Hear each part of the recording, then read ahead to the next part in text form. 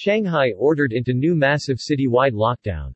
As Beijing continues to abide by its zero-tolerance policy towards COVID-19, China's authorities remain free to use full extent of public health measures such as mass testing, contact tracing, and lockdowns in order to stop community transmission of the virus as soon as it is detected.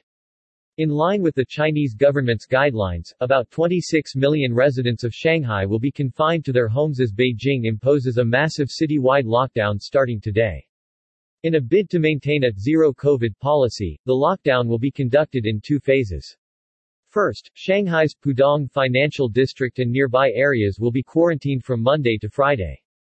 Second, Pudong will pass the baton to the vast downtown area west of the Huangpu River, which will start its own 5-day lockdown on Friday. As all residents are required to stay at home and avoid any contact with the outside world, all public transport in the lockdown areas will be suspended. Groceries will be delivered and left at checkpoints. All non-essential businesses in Shanghai will close their offices, making employees work from home.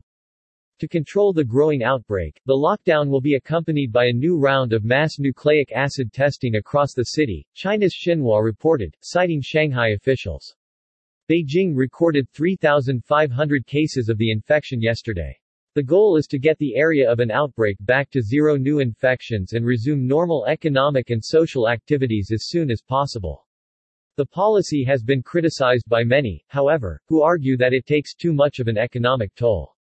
Last week, China recorded its largest spike in new COVID infections since the beginning of the pandemic, which led to Beijing's decision to put over 4 million residents of the northeastern city of Jilin under a massive lockdown to curb the spread.